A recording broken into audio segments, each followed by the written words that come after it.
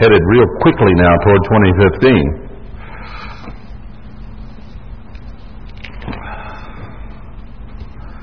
Turn, if you would, to Isaiah 66. I'm picking up where I left off yesterday. Well, this isn't exactly it in Isaiah 66, but it can tie together very well. As you will recall, about how it would be to be a spirit and whether it's worth all that we go through in order to achieve that. And as much as we can imagine at least what it would be like. But here in Isaiah 66, God is talking how the heaven is His throne and the earth is His footstool. I quoted a verse similar to that yesterday. Let's go down to verse 5. Hear the word of the Eternal, you that tremble at His word. So this addresses some people who are aware of God's word, who already have a great respect for it, who accept it, if you will. And he says that they are to hear, though they already know. Your brethren that hated you, that cast you out for my name's sake, said, let the Eternal be glorified, but He shall appear to your joy, and they shall be ashamed. So this is a message to the first fruits, a prophetic message, that those who have hated us, who have turned aside from us, who ridicule us, or put us down in any way for the things we believe and what we're trying to do, will be ashamed, but it will be to our joy when Christ returns. A voice of noise from the city, a voice from the temple, a voice of the Eternal that renders recompense to His enemies. And then He addresses the church, as He does in many places. Most recently we went there in Micah 4. Before she travailed, she brought forth. Before her pain came, she was delivered of a man-child.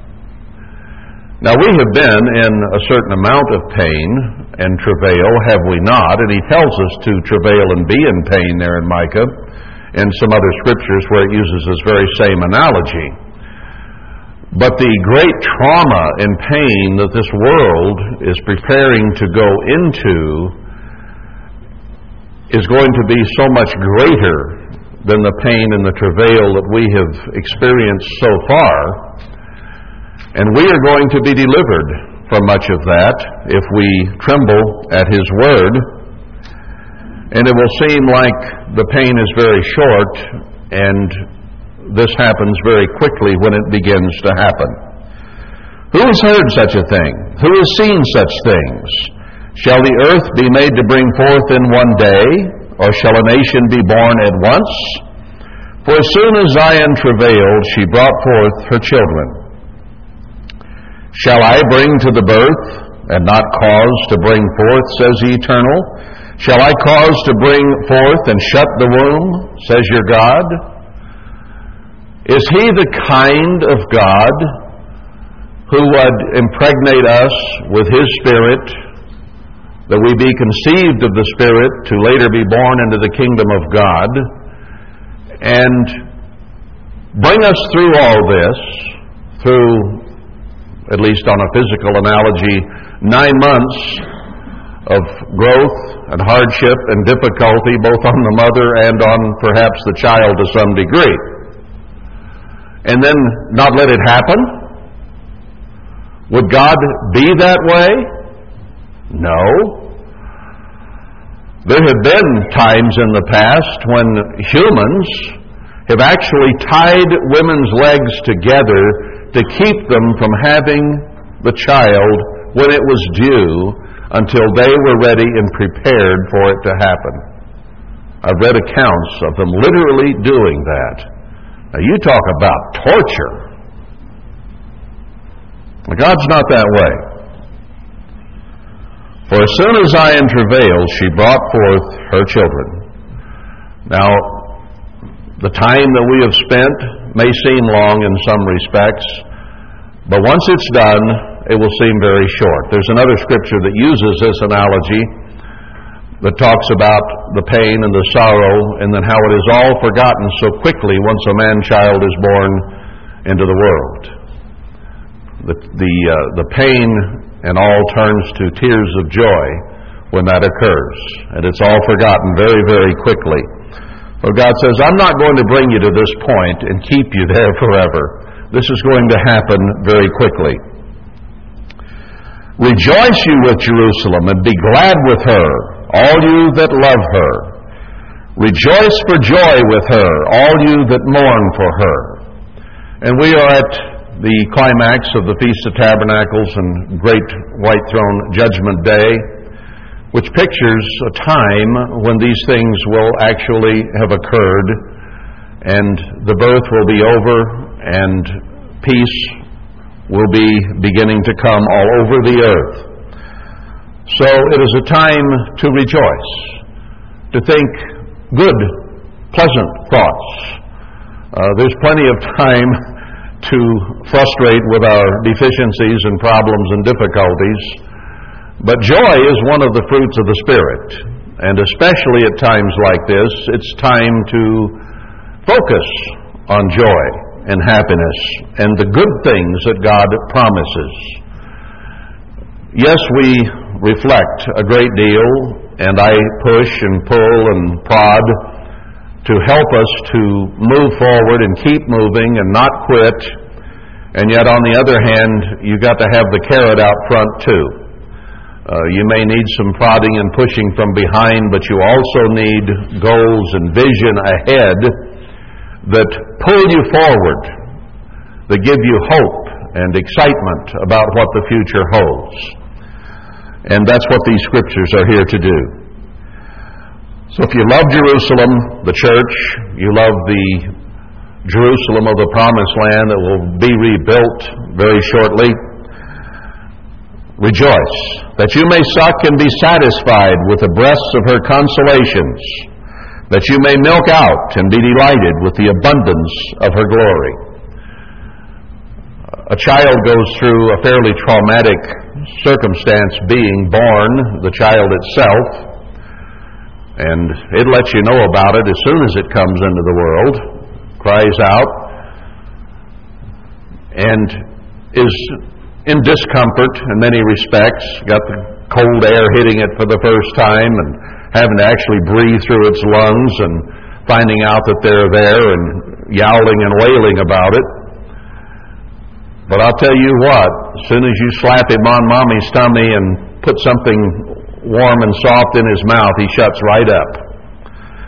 So God uses this analogy to say that if we go through this and it comes to pass, then God is going to give us the breasts of consolation and milk out and be delighted.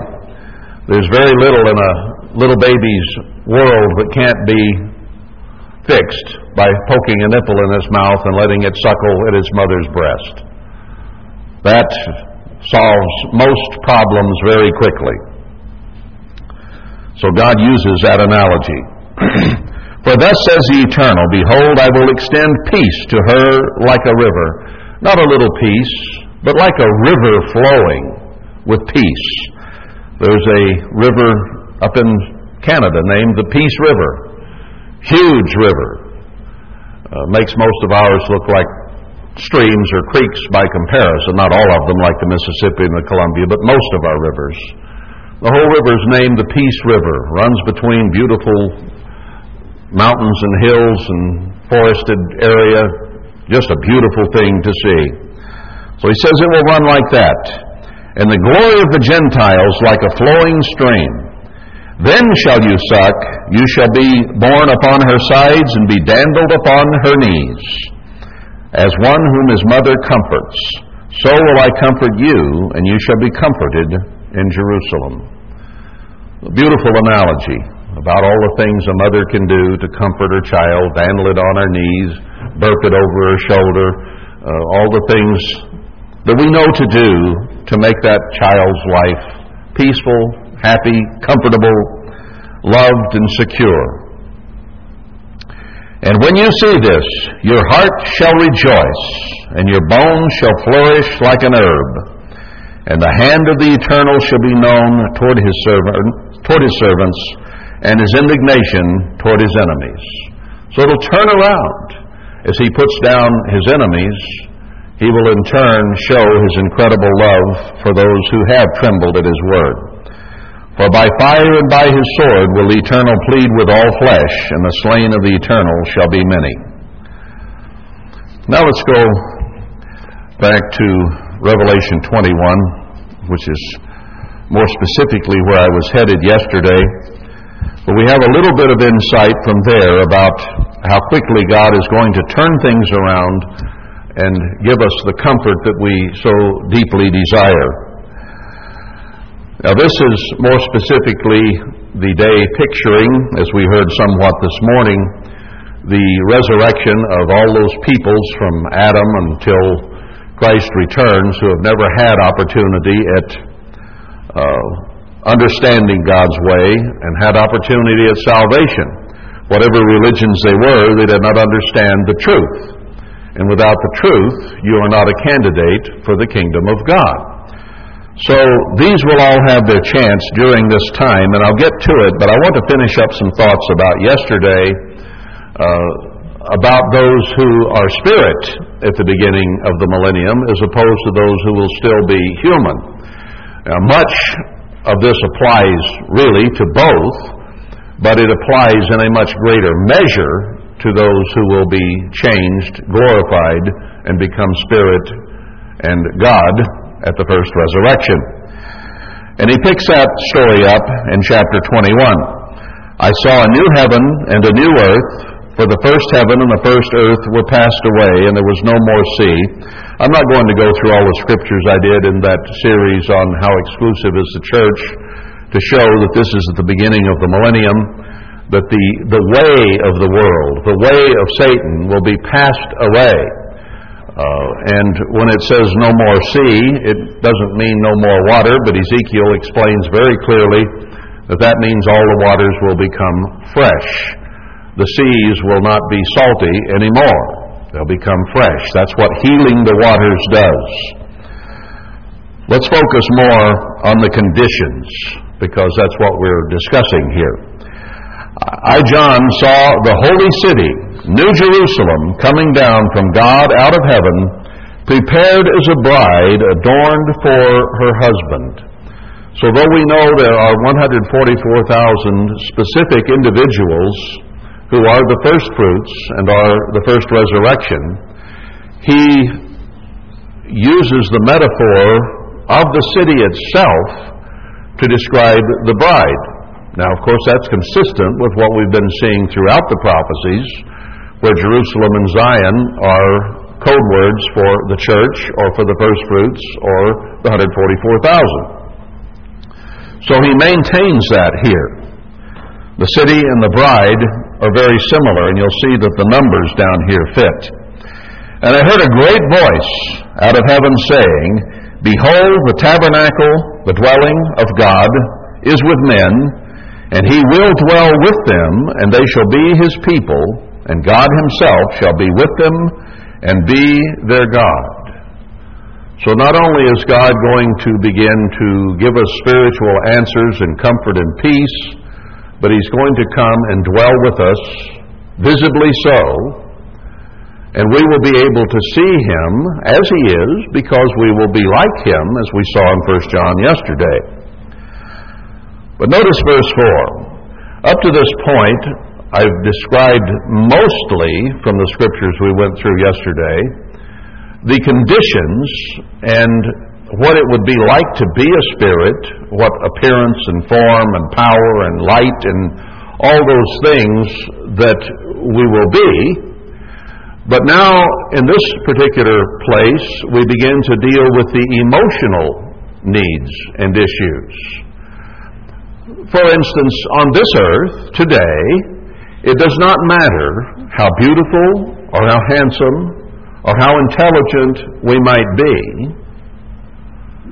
We still are susceptible to our nature, and we're susceptible to depression and hurt and anger, to drugs, legal and illegal, alcohol used wrongly, sex used wrongly, anything that humans do can be turned around and create all kinds of trauma for us, because misuse creates disharmony, disunity, frustration, sadness, anger, fear, insecurity, and all those things that human beings are.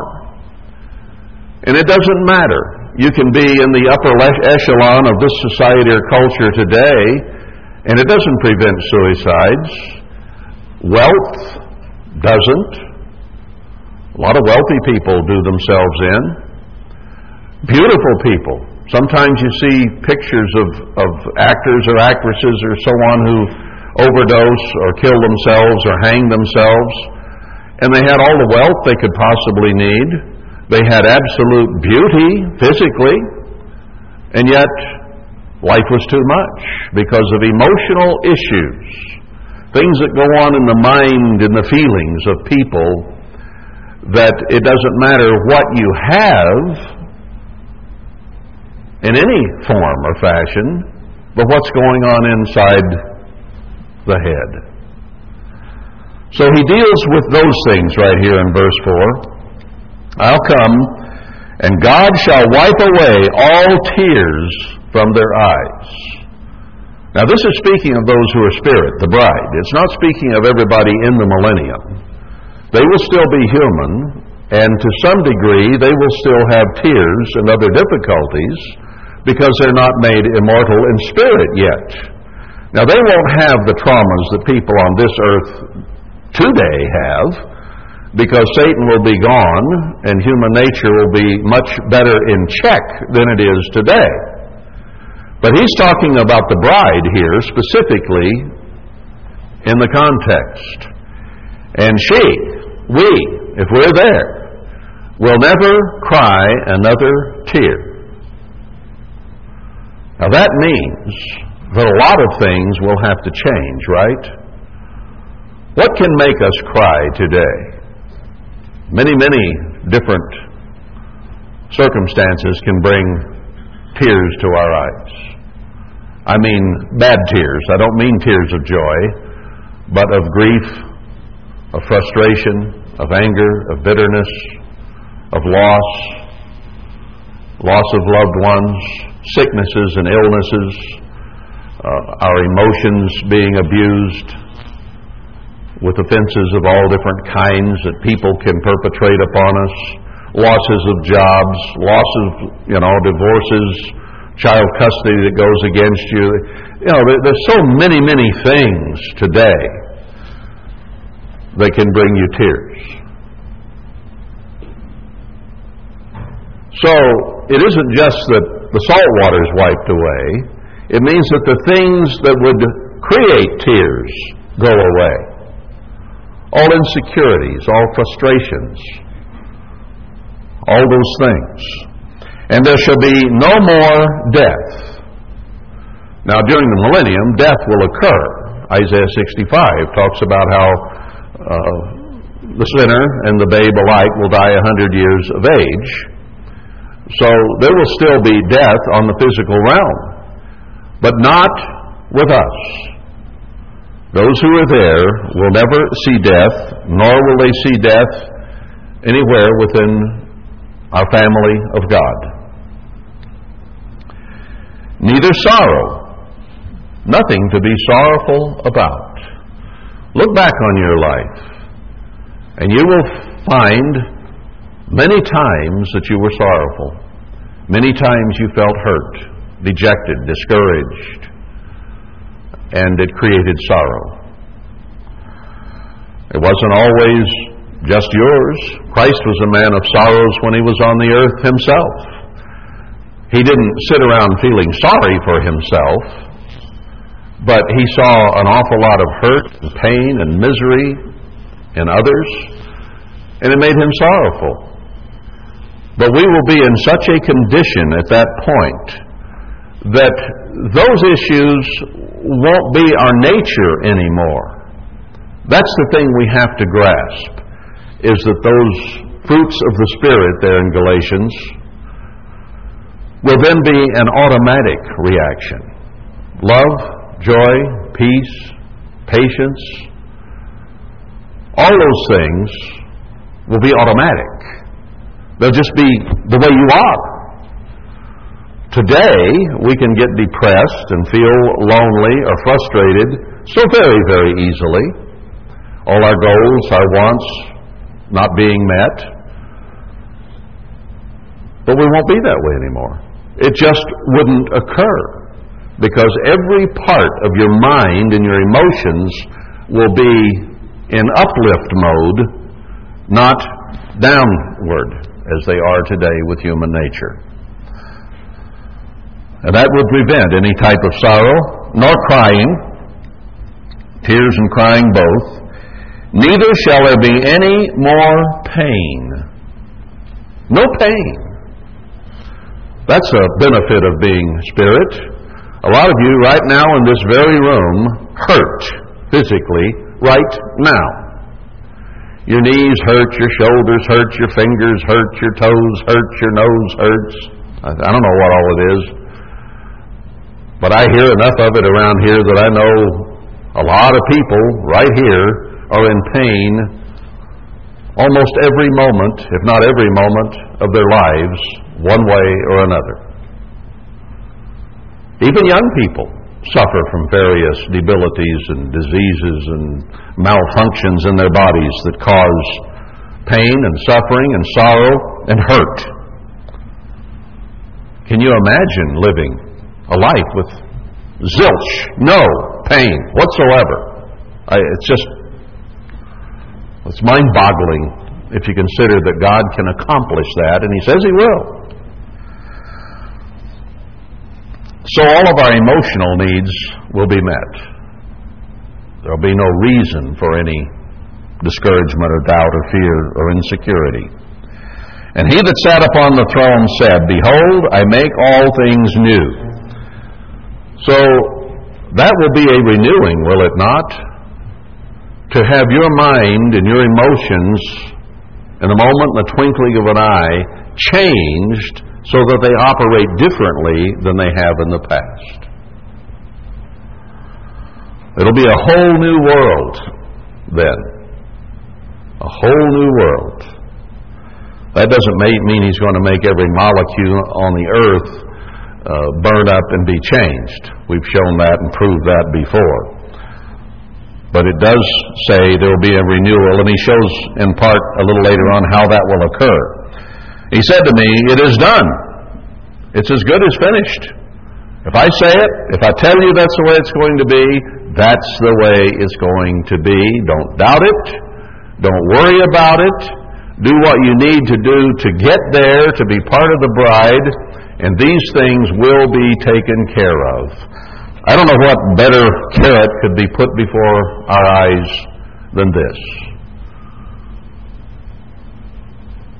No more need for all those drugs they're giving our children and our middle-aged people and our old people to solve pain and to solve difficulties and to try to mask symptoms and all this that our society is now hooked on. It'll just all go away. There will be no drug companies. There'll be no pharmaceuticals at all. There'll be no chemical plants turning out poison to put on our foods. We'll be spirit. We won't have to eat, but we can. Isn't that a beautiful thing? You can eat when you want to, how you want to. Of course, there won't be any white flour. There won't be any soda pop and candy. There won't be 99.999% of what is in a grocery store today. It simply will not exist. Now, Christ said He wouldn't drink wine after that Passover service with His apostles until He drank it new in the kingdom. And there is a scripture in Deuteronomy that says that wine cheers the heart of God and man. So God can enjoy alcohol. Christ is not right now because He's waiting to drink it with us at the wedding supper on the sea of glass before His Father's throne. And then I don't know about toasts, whether those are actually pagan or not, but there will be some ceremony there, I am sure, whereby we all have a nice drink together, because that's the way God is. So He eats. Now, we can eat and we'll never get indigestion. We can eat and never have digestive problems at all. We can eat and not get fat. We can eat and not be too skinny. We can eat and not get sick because it's junk we're throwing down in our bodies. We can eat because we enjoy it and enjoy the fellowship of doing it together, and there will be no side effects in any way. And God's promises don't come with side effects. Have you watched any drug commercials on the TV? They tell you it'll do this for you. Probably one thing it's going to do for you. And then they go on for the next 58 seconds telling you all the stuff bad that it's going to do to you possibly. And when I get to the bottom of that list, I say, I don't want any of that for any reason. So whatever man does has side effects, one way or another. What God does has no deleterious effects whatsoever. Always good.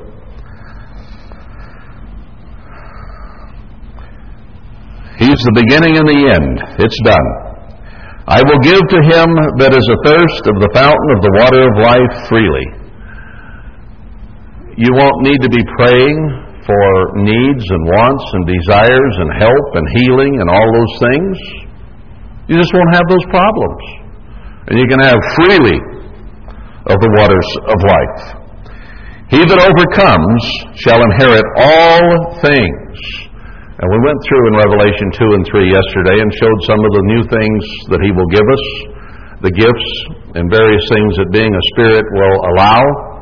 The new name, the stone, singing a new song, a pure language, He says in one place. So many things that will be an upgrade from what we got today by far, but we'll inherit all things. The entire universe will be our inheritance. Mama and Papa might leave you a little bit now and then, but God's going to give us everything. That's an awful lot to inherit. You know, even in the American dream, it's maybe a house in a subdivision with a picket fence or whatever, or maybe more modernly a McMansion. And pretty soon the American dream would just be to have a piece of cardboard over their head. Real soon. God promises us the entire earth and all the universe around. Wow.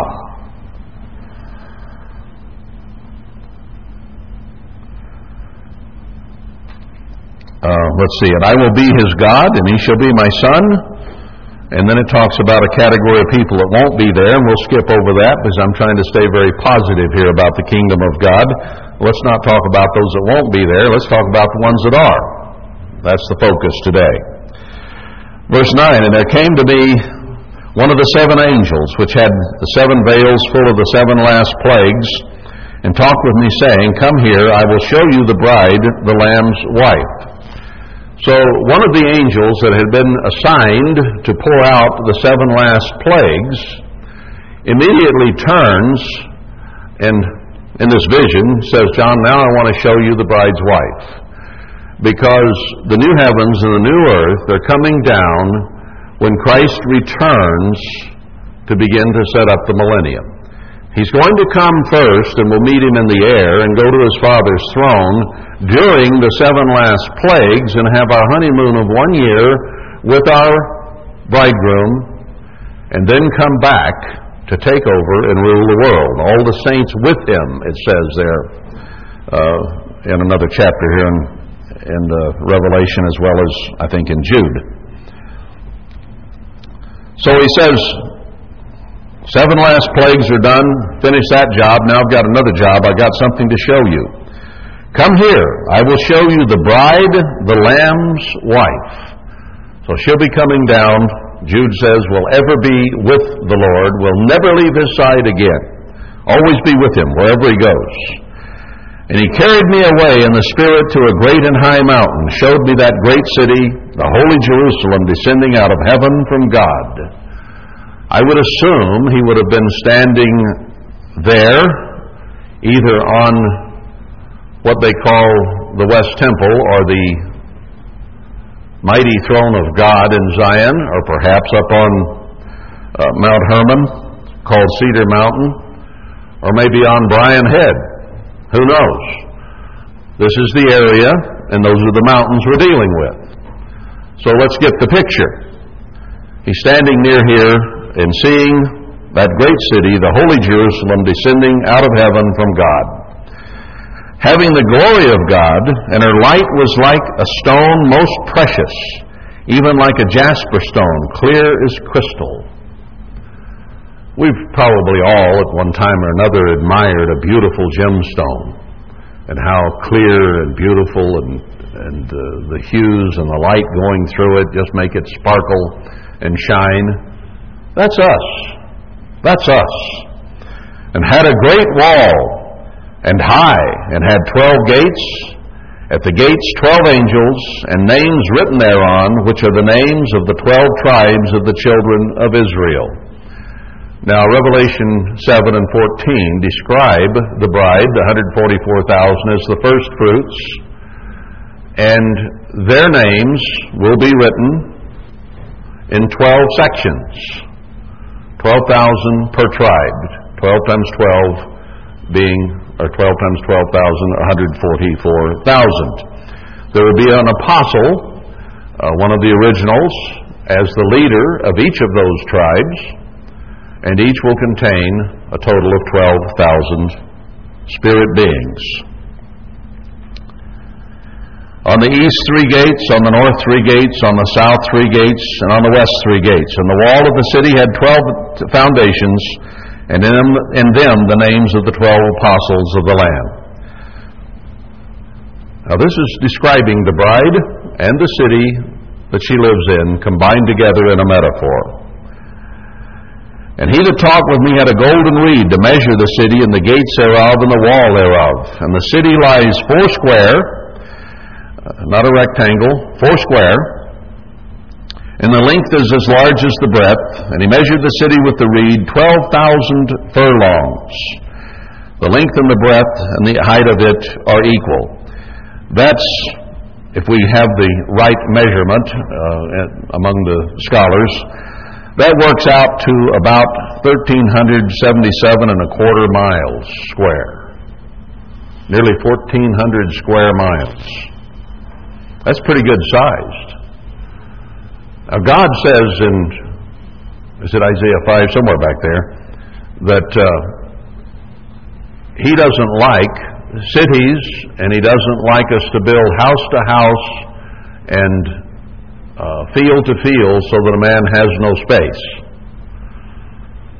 You think of 144,000, well, that's quite a few. But on the other hand, you've got, I figured that out one time, how much space there was for each person or each being. And that's quite a bit. If you have a square mile on this earth today, that's pretty good size. 640 acres. I think this worked out much, much larger than that. Of course, you got to make room for some angels and the 24 elders and that kind of thing, but still in all, you won't be crowded. Won't be crowded at all. And he measured the wall thereof 144 cubits, 216 feet, and the building of the wall of it was of jasper, and the city was pure gold, like clear glass. Gold so pure, you can see through it, and yet it has that gold texture. Absolutely pure gold. The city, the whole thing, pure gold. The foundations of the wall of the city were garnished with all manner of precious stones, jasper, sapphire, chalcedony, emerald, sardonyx, sardius, chrysolite, beryl, topaz, that's my Bible that Quinn's gone, chrysoprasus or something like that, and amethyst. So all this gold with these gemstones set in it, perfect gemstones, picking up all that light from the gold, and this is beyond my capacity to even begin to imagine the beauty of that. We ooh and ah over a little diamond in a small diamond in a ring. And this is nearly 1,400 miles cubed. The 12 gates were 12 pearls. Every several gate was of one pearl, and the street of the city was pure gold, as it were transparent glass. I don't know how big the gates are, but 12 gates, 3 on each side, would probably be monstrous gates to be anything at all in proportion with the building. And each gate is a pearl. A pearl. I've seen some pretty nice pearls, but that's about the extent of it, you know. And imagine the oyster. Woof! And I saw no temple therein, for the Lord God Almighty and the Lamb are the temple of it. So Ezekiel's temple, probably the temple that we need to build, will not be the temple of this city. It's not near big enough.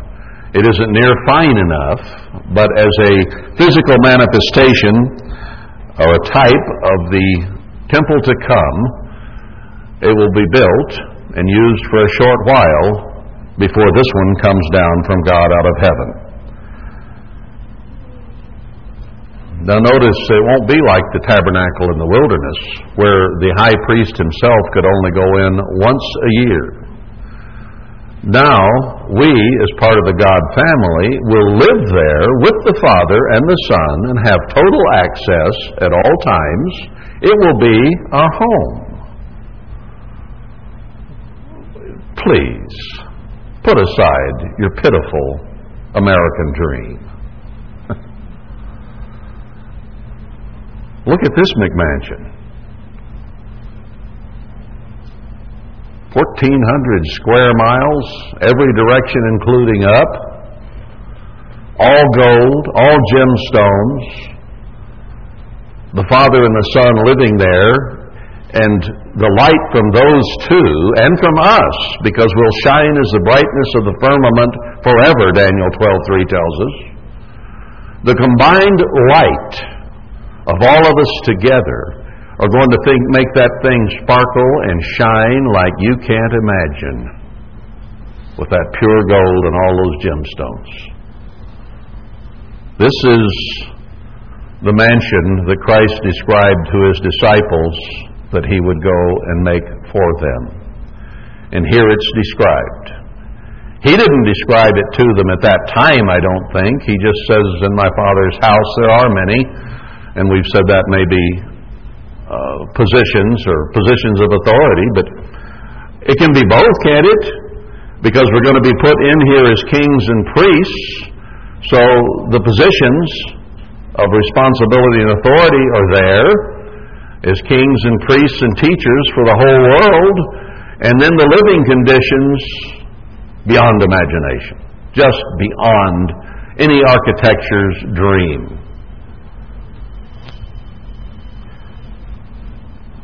The city had no need of the sun, neither of the moon to shine in it, for the glory of God did lighten it, and the Lamb is the light thereof. And the nations or peoples of them which are saved shall walk in the light of it. Who will be saved at that point? The 144,000. And the kings of the earth do bring their glory and honor to it. So when it says in Zechariah 14, they'll come up to keep the feast at Jerusalem, they're going to bring their honor and their praise for God up to this fabulous city to keep the Feast of Tabernacles. The gates of it shall not be shut at all by day, for there shall be no night there. And they shall bring the glory and honor of the nations into it. And there shall in no wise no way, no how, enter into it anything that defiles, neither whatsoever works abomination, or makes a lie, but they which are written in the Lamb's book of life. The first fruits, the 144,000, the bride, are the ones who live there, dwell there, have free access, and are with the Father and the Son forevermore. The people of the earth will still have problems, will still be human. They can come up to Jerusalem, but they can't come in that great city. At least not at that point. And he showed me a pure river of water of life, clear as crystal. I've been to some very beautiful lakes, rivers, streams, here and there. I remember some up in central and northern Florida that it was so clear you could look down through 30, 40 feet of water and see a fish just as plain as if it was right in front of your face. There are waters that clear on earth today, here and there. There aren't too many of them, but they're there. But this one will be as clear as crystal.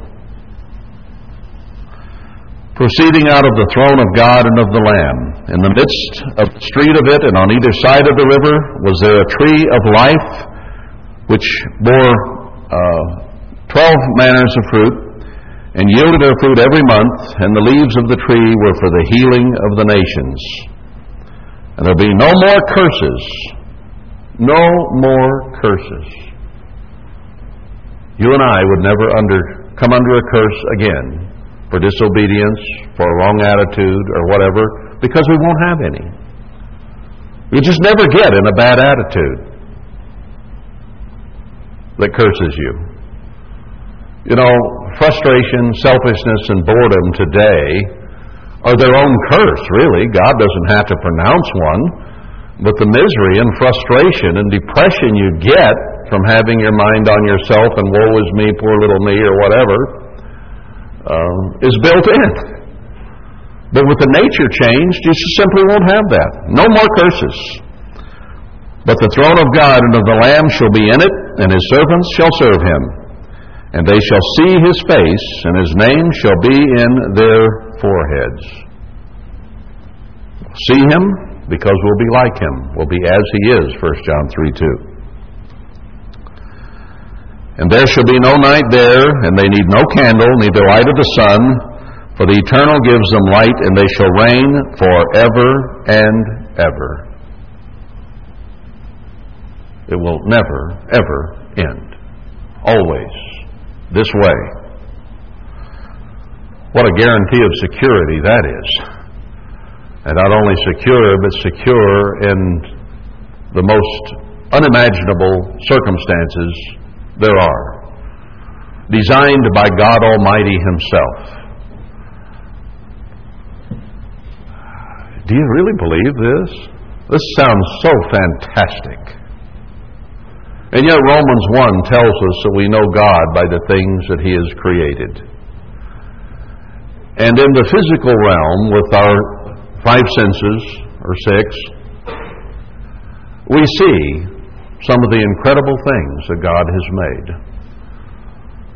Stunningly beautiful things on this earth that appeal so much to the human eye. In the forests and the woodlands and the fields and the rivers and the streams and the lakes and the skies.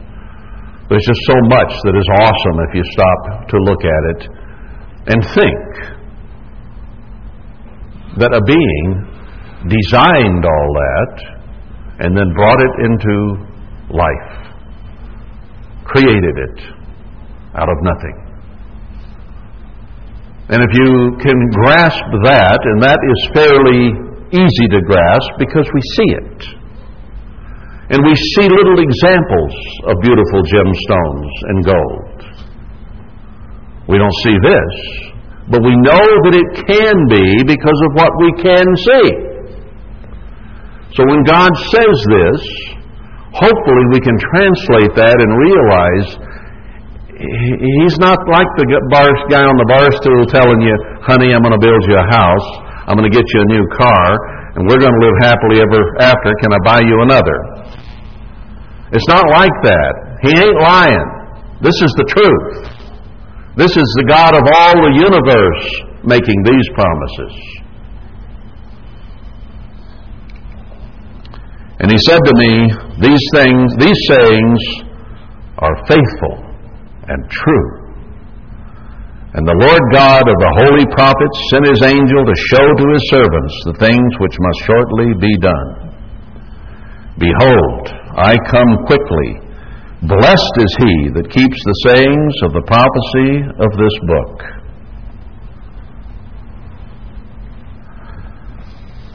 Now that gives us a fairly good description. God so thoughtfully provided for us of what it'll be like to be a spirit then. But let's return to earth for a moment, because some people are going to live through the Holocaust and the seven last plagues into the millennium, and there are going to be wonderful conditions for humans there. And then, following that 1,000 years, when Satan is turned loose for a little season, there's going to be a shaking and a rattling of the bones from Ezekiel 37. And the people that have died from Adam until that time will be brought to physical life. People who have never known God or known the truth. Little children who never knew anything and died while they were young. Unborn babies, I think, will be resurrected as well. Otherwise, why would it be murder to abort children? But we now, in this country alone, have on purpose aborted more babies than have been killed in all the wars of people, soldiers, in all the wars that we have ever fought. And along with the planned abortions have come millions of miscarriages, millions of children with crib death or disease, and now, more recently, children born with cancer, heart defects, diabetes as they hit the floor as a human being. Destined to die before they're 5-10 years of age. All those people are going to have an opportunity to live and to thrive and ultimately become spirit beings, even as we are now given that opportunity. God is fair. And he's going to give everybody a good chance. And that's why he spoke in parables, so that the multitudes could not and would not understand. Because in their carnal attitudes, they would not have listened, and they would have rejected, and they would have had to have been destroyed. So in mercy, he spoke in parables that only those whose minds he was opening could understand. And the rest did not. And most in religion today still do not. They look upon those parables as nice farmyard stories and nice human interest things. And they even see some spiritual meaning to some of it, but they don't really get it. They don't understand that we were put here to become very God. They don't get that. They don't understand the purpose for mankind. They understand something of heaven or ever-burning hell or something like that, but they don't get what this is all about. You do. And when we describe these things, it means something to you. Let's see, while we're back here in Revelation 20, let's go immediately to that. I skipped over it because I wanted to discuss with you what you are to be and what you are to have, and then what they are to have. He says here in 20 that when he first returns, an angel or a fit man from Leviticus 16, probably Christ himself, who is the one who defeated Satan, I think would be the one to do this, binds him 1,000 years and cast him into a pit so that he could deceive the nations no more till the 1,000 years are fulfilled. And after that, he must be loosed a little season, very short while. And I saw thrones, and they sat upon them, and judgment was given to them. And I saw the souls of them that were beheaded for the witness of Emmanuel and for the word of God, and which had not worshipped the beast, neither his image, neither had received his mark upon their foreheads or in their hands. And they lived and reigned with Christ 1,000 years. That's talking about you and me. Revelation 5:10. We live and reign with Christ 1,000 years. That is the future of the church. You don't go to heaven when you die. You stay in the ground, as the Ecclesiastes says, and you know nothing until the resurrection. You're not floating around somewhere in heaven or hell or limbus infantum or purgatory or any of those places. That's not biblical. That's Catholicism and Protestantism is what that is. The dead know nothing. But we are given thrones and judgment to reign with Christ. But the rest of the dead, apart from the 144,000, the rest of the dead live not again until the 1,000 years were finished. This is the first resurrection. Those who live and reign with Christ, the bride of Christ. The rest of them stay in the ground until Satan is bound again and the general resurrection occurs. Blessed and holy is he that has part in the first resurrection. On such the second death has no power. We have it made then. We will be spirit, and we will be that way forevermore. But they shall be priests of God and of Christ, and reign with him 1,000 years. And when the 1,000 years are expired, Satan shall be loosed out of his prison, and shall go out to deceive the nations which are in the four quarters of the earth, Gog and Magog, to gather them together to battle, the number of whom is as the sand of the sea. And they went up on the breadth of the earth, and compassed the camp of the saints, and the beloved city, Jerusalem, the holy Jerusalem that is here. And fire came down from God out of heaven, and devoured them. And the devil that deceived them was cast into the lake of fire and brimstone, where the beast and the false prophet were, and shall be tormented day and night forever and ever. So Satan and his demons at that point will be put away permanently and never again influence anyone in the universe. And then,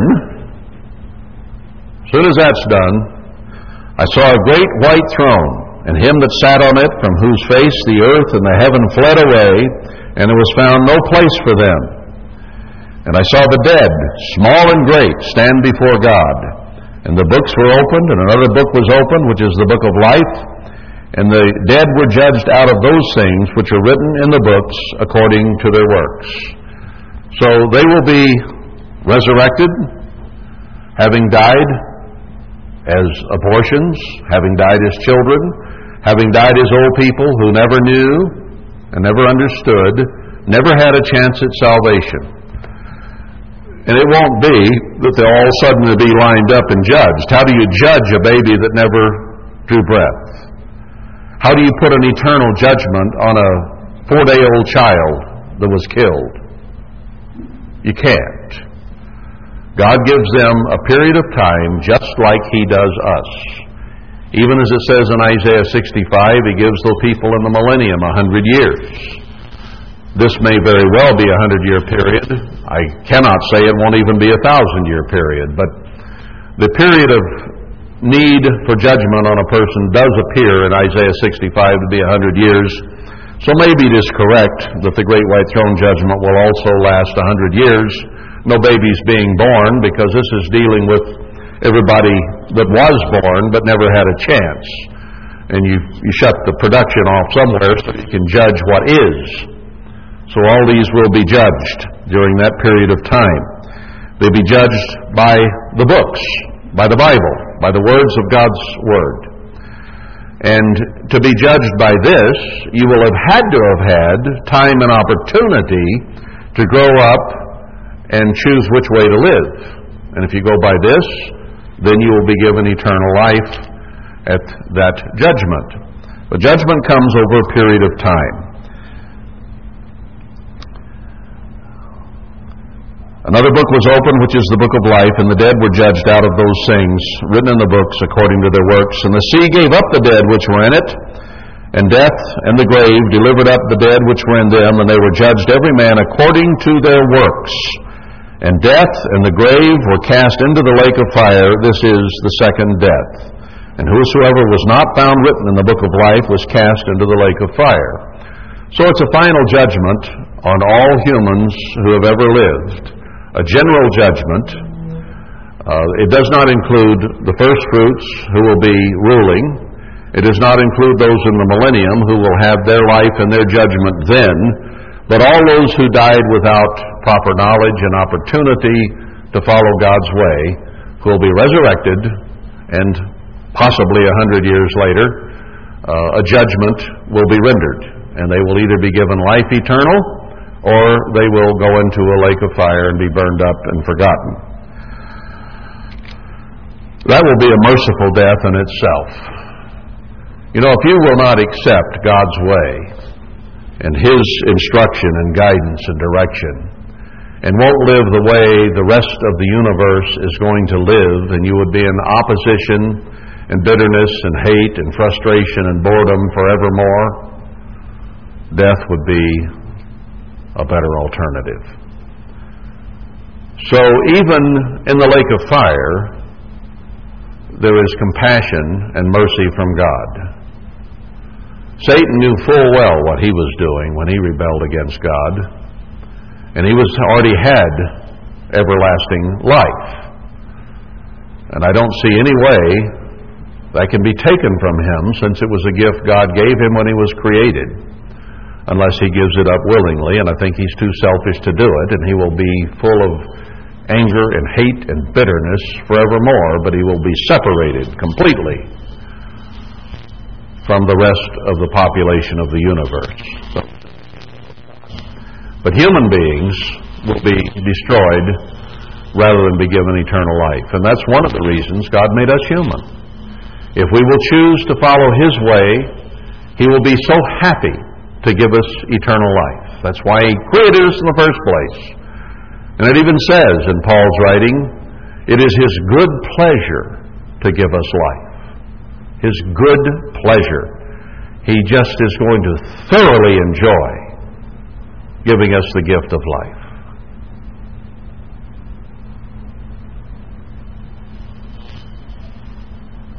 We need to respond to that. I was going to go into Isaiah 11 and Isaiah 35 and a few other scriptures about the child playing with the lamb and, all those things, and playing even with the snakes and so on, showing the peaceful conditions during the millennium. We all know those, and I'm out of time, sadly, and we are. I don't want to belabor this. We've been sitting now for 8 days, and that's enough. But really, for those who go into the millennium, there's time yet to learn.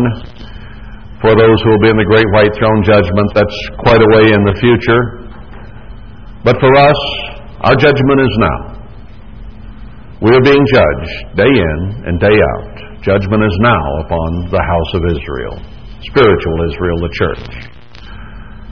So it is more imperative, perhaps, that we focus on our situation more so than those in the millennium even, or the great white throne judgment. We know there are opportunities coming, but ours is now. And we need to seize the day. We don't shrink back, as Paul says, but we move forward. We take it. We seize it. We're committed to it. We fight for it. We don't let any man take our crown. One has been designed for us if we've been called. It's in the planning stages. It hasn't been completed because He doesn't know how much fruit we'll produce, how many stones, how many gems will be put in our crown or crowns, until judgment is complete. But He's very positive about it, and our name is in the book of life, and it says He will not take it out.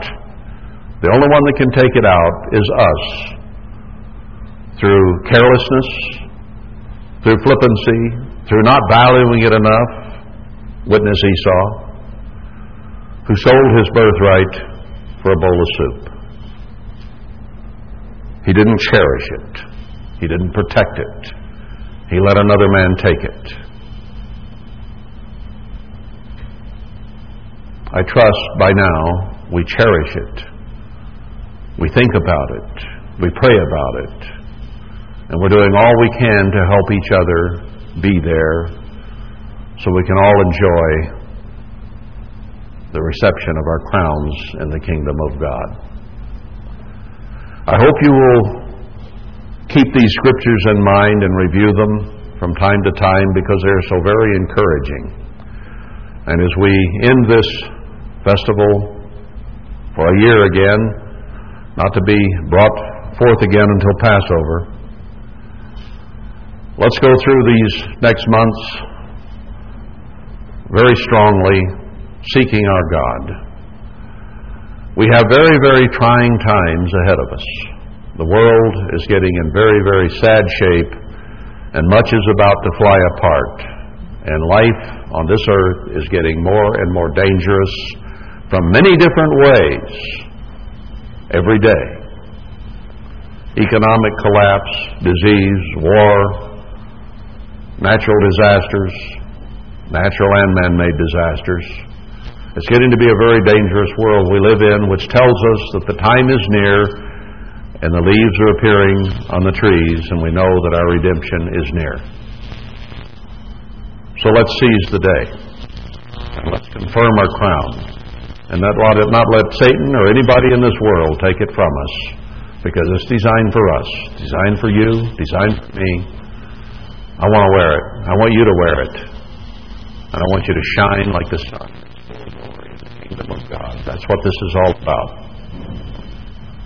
So, God bless you and keep you until we meet again.